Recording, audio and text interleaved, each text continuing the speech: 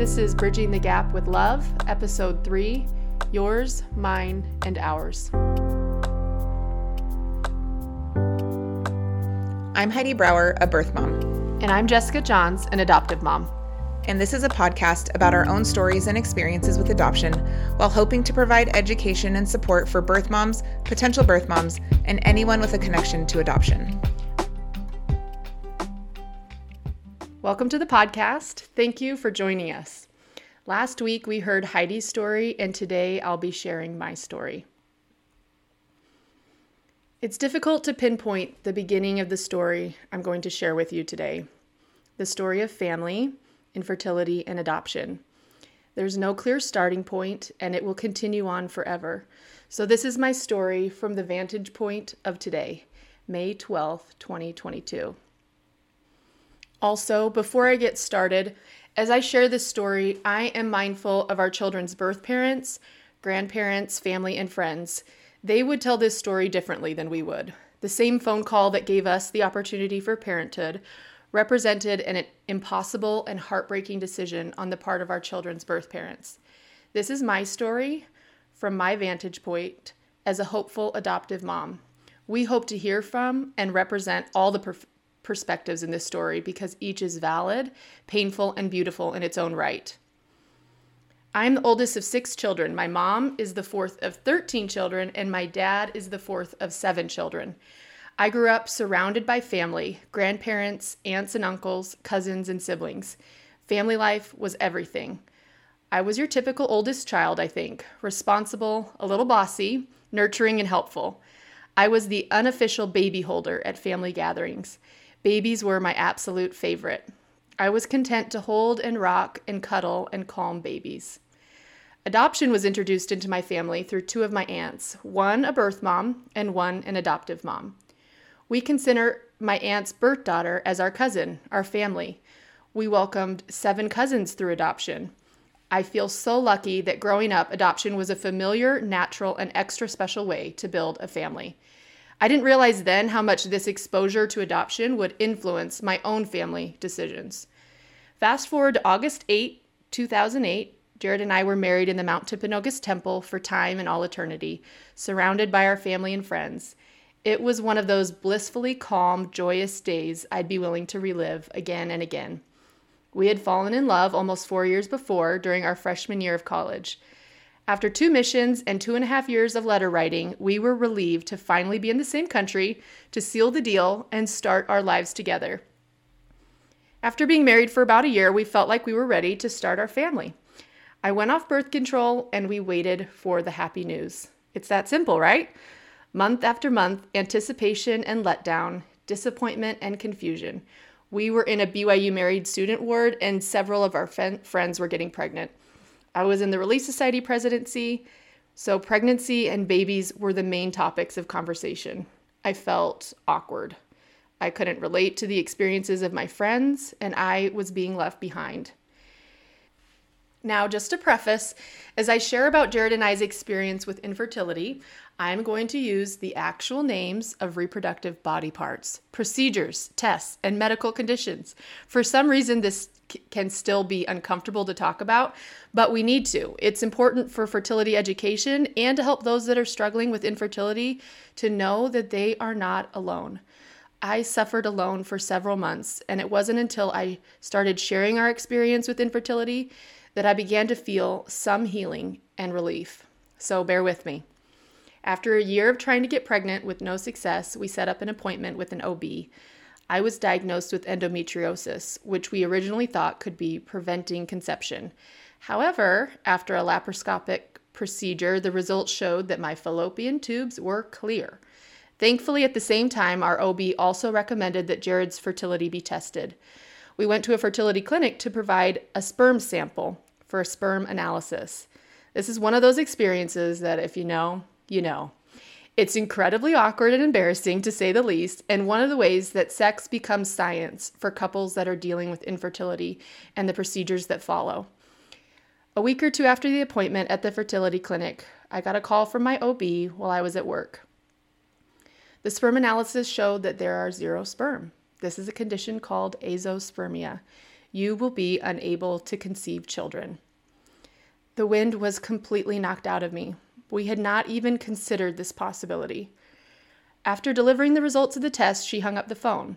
There was no sympathy or compassion in her voice, which I suppose is not a part of her job description, but I felt the blow of it, and I began to sob. I called Jared and tried to explain, but I didn't have the words. I was given permission to leave work. Jared picked me up in our blue stick shift Honda Civic, and we went on a drive around Provo. We tried to wrap our heads around what the OB had told us, and eventually, somehow, I went back to work. When I look back on the weeks that followed, I remember the shock and devastation, silent, sacred suffering, but also a sweet reassurance and peace that passes understanding. Even though it felt like our dreams had been dashed, somehow we knew everything would be all right. One of the scriptures we found during this time gave me insight and hope.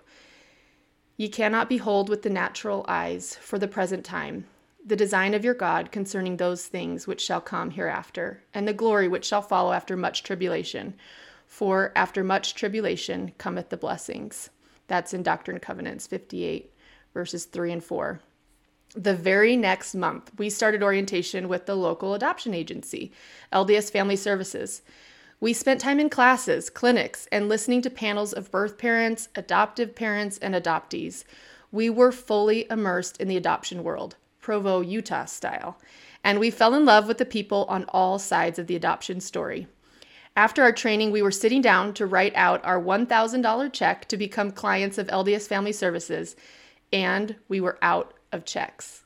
We told the agency we would be back the next day with the check, but we never went back, and we weren't sure why. It wasn't about the money or the checks, but the empty checkbook provided a brief pause, and we no longer felt the momentum to move forward. It just wasn't time. I wondered why, but I trusted that Heavenly Father would guide our paths. 2 years later, Jared and I were living in Kirksville, Missouri. I was working full-time, and Jared was getting ready to start medical school. We were in a ward full of young student families with small children and babies on the way. Jared and I sat in the back of the chapel, alone but together. I felt out of place, like I couldn't relate, like I was being left behind. We started feeling the pull or a push or something. The momentum was back. It was time to move forward. We prepared ourselves to begin the adoption process again with LDS Family Services, this time in Missouri. But before we could even reach out to the agency, another phone call. But this call seemed too good to be true. Through a family connection, my aunt and adoptive mother herself, we learned of a woman who was thinking of placing her identical twin baby girls for adoption. Since finding out we wouldn't have biological children back in 2010, we were open with family and friends about our desire to grow our family through adoption. I'm going to need to fact check this with Danielle, but I'm pretty sure my Aunt Elaine gave Danielle our Facebook and blog info. I'm not sure if Danielle looked us up or checked us out, but she and Chad, our daughter's birth father, agreed to meet for dinner. My aunt and uncle were there too as mentors and guides throughout the early stage of our relationship. I don't remember the precise moment, but after a couple of meetings, we began to work on an adoption plan. It was August 2012, and the girls were scheduled to be born by C-section on September 20th. We had 6 weeks to complete a home study, all while I was working full-time and Jared was a new medical student. There wasn't a lot of extra time for us to stew. We had to act. This was an incredible blessing and tender mercy for me personally, because the emotions and fears and anxieties were so big and so fragile, I was afraid that if I stopped moving, I would be completely consumed by them. We found an adoption agency that could expedite our home study. A caseworker was assigned to us and another for Danielle. We completed all of our background and medical checks, home visits, and interviews, and our home study was finished just in time for the birth of these precious girls, already loved by many families. I remember leaving our home in Kirksville, Missouri on the morning of our daughter's birth. Jared and I nervously, anxiously, excitedly drove the 3.5 hours from Kirksville to Mercy Hospital in St. Louis. To say we had butterflies would be a gross understatement. We have described the feeling to others before as cautious excitement, a constant battle of flooding joy and excitement, which you have to continuously restrain and tamp down in an effort to self-protect against the loss of all of it. It is the preparation for complete devastation, disappointment, and loss, while also allowing for the potential for the most happiness you have ever felt. It is impossible. But when we walked into the hospital, we were greeted by my aunt and uncle and Danielle's mother and grandmother. Somehow meeting the other people who were rooting for Danielle and these sweet babies put my mind and heart at ease. We watched in awe as the girls were wheeled down the hallway to the NICU. They were tiny, but perfect. Danielle gave me and Jared the gift of being present on the day her daughters were born. We had absolutely no claim to them at this time other than hopeful parents. This gift was given completely out of her own goodness and generosity. And I am so grateful that Jared and I got to witness our daughters being carried and delivered into this world by the strongest woman we know, their birth mother, Danielle. Danielle and her almost 4-year-old daughter, Emma, are a part of our family. It's as simple as that. The sharing and giving began with her over 9.5 years ago, and we feel blessed to continue on forever in this most beautiful, rewarding relationship of family. Okay, now fast forward, June 29, 2018. I was at our Lewis family reunion in Daybreak, Utah, getting ready for the dreaded family pictures. I was driving my van with my girls in the back and my sister Christine in the passenger seat. I pulled into the parking lot, and right as I parked, my phone dinged. I got a text message from an unknown number. Hey, Jessica, this is Jessica Rich. Bishop gave me your number. This is completely out of my comfort zone, so it's taken me a while to text you. I'm not quite sure what to say, but I guess he said you're willing to maybe meet up and talk soon. This text message, brave and courageous and vulnerable, turned out to be a foreshadowing of what I would come to know about Jessica. She is open, honest, and stronger than she knows. When I got back into town, Jessica and I met up for lunch at Cafe Rio. It was awkward, and I was nervous out of my mind. But there was also a pervading feeling of peace. This was right. This feeling continued throughout our awkward dating phase as we got to know each other in my van as we drove to her doctor's appointments or over shaved ice. 2 women, 2 mothers, navigating a unique, fragile, special relationship. We both needed each other desperately in different ways. I knew Jessica and this baby boy she was carrying were gifts from Heavenly Father just for me. A few months before, in early 2018, during a disruptive but typical sacrament meeting with my wild girls, my mind miraculously focused in on the deacons that were passing the sacrament.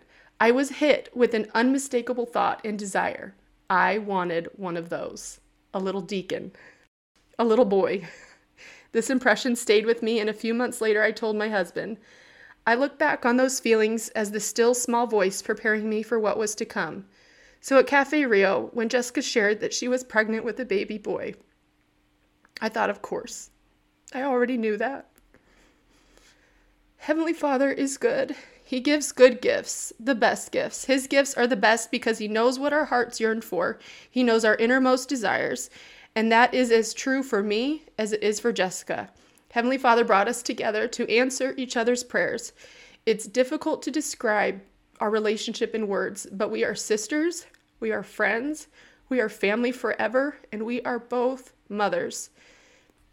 Together we went to doctor's appointments, anxiously waiting to hear Bradley's heartbeat. Together we got to see Bradley's sweet little face during an ultrasound. And together we were in the sacred hospital room, Jessica, her mother, 2 sisters, and me, as Jessica's son was born. He was hers, and also somehow, miraculously, he was mine. Through adoption, we gained not only 3 beautiful children, we gained Danielle and Jessica and their children and families. We claim all of them, and they claim us. And that's our story of adoption. If you have questions, you can email us at bridgingthegapwithlove22@gmail.com.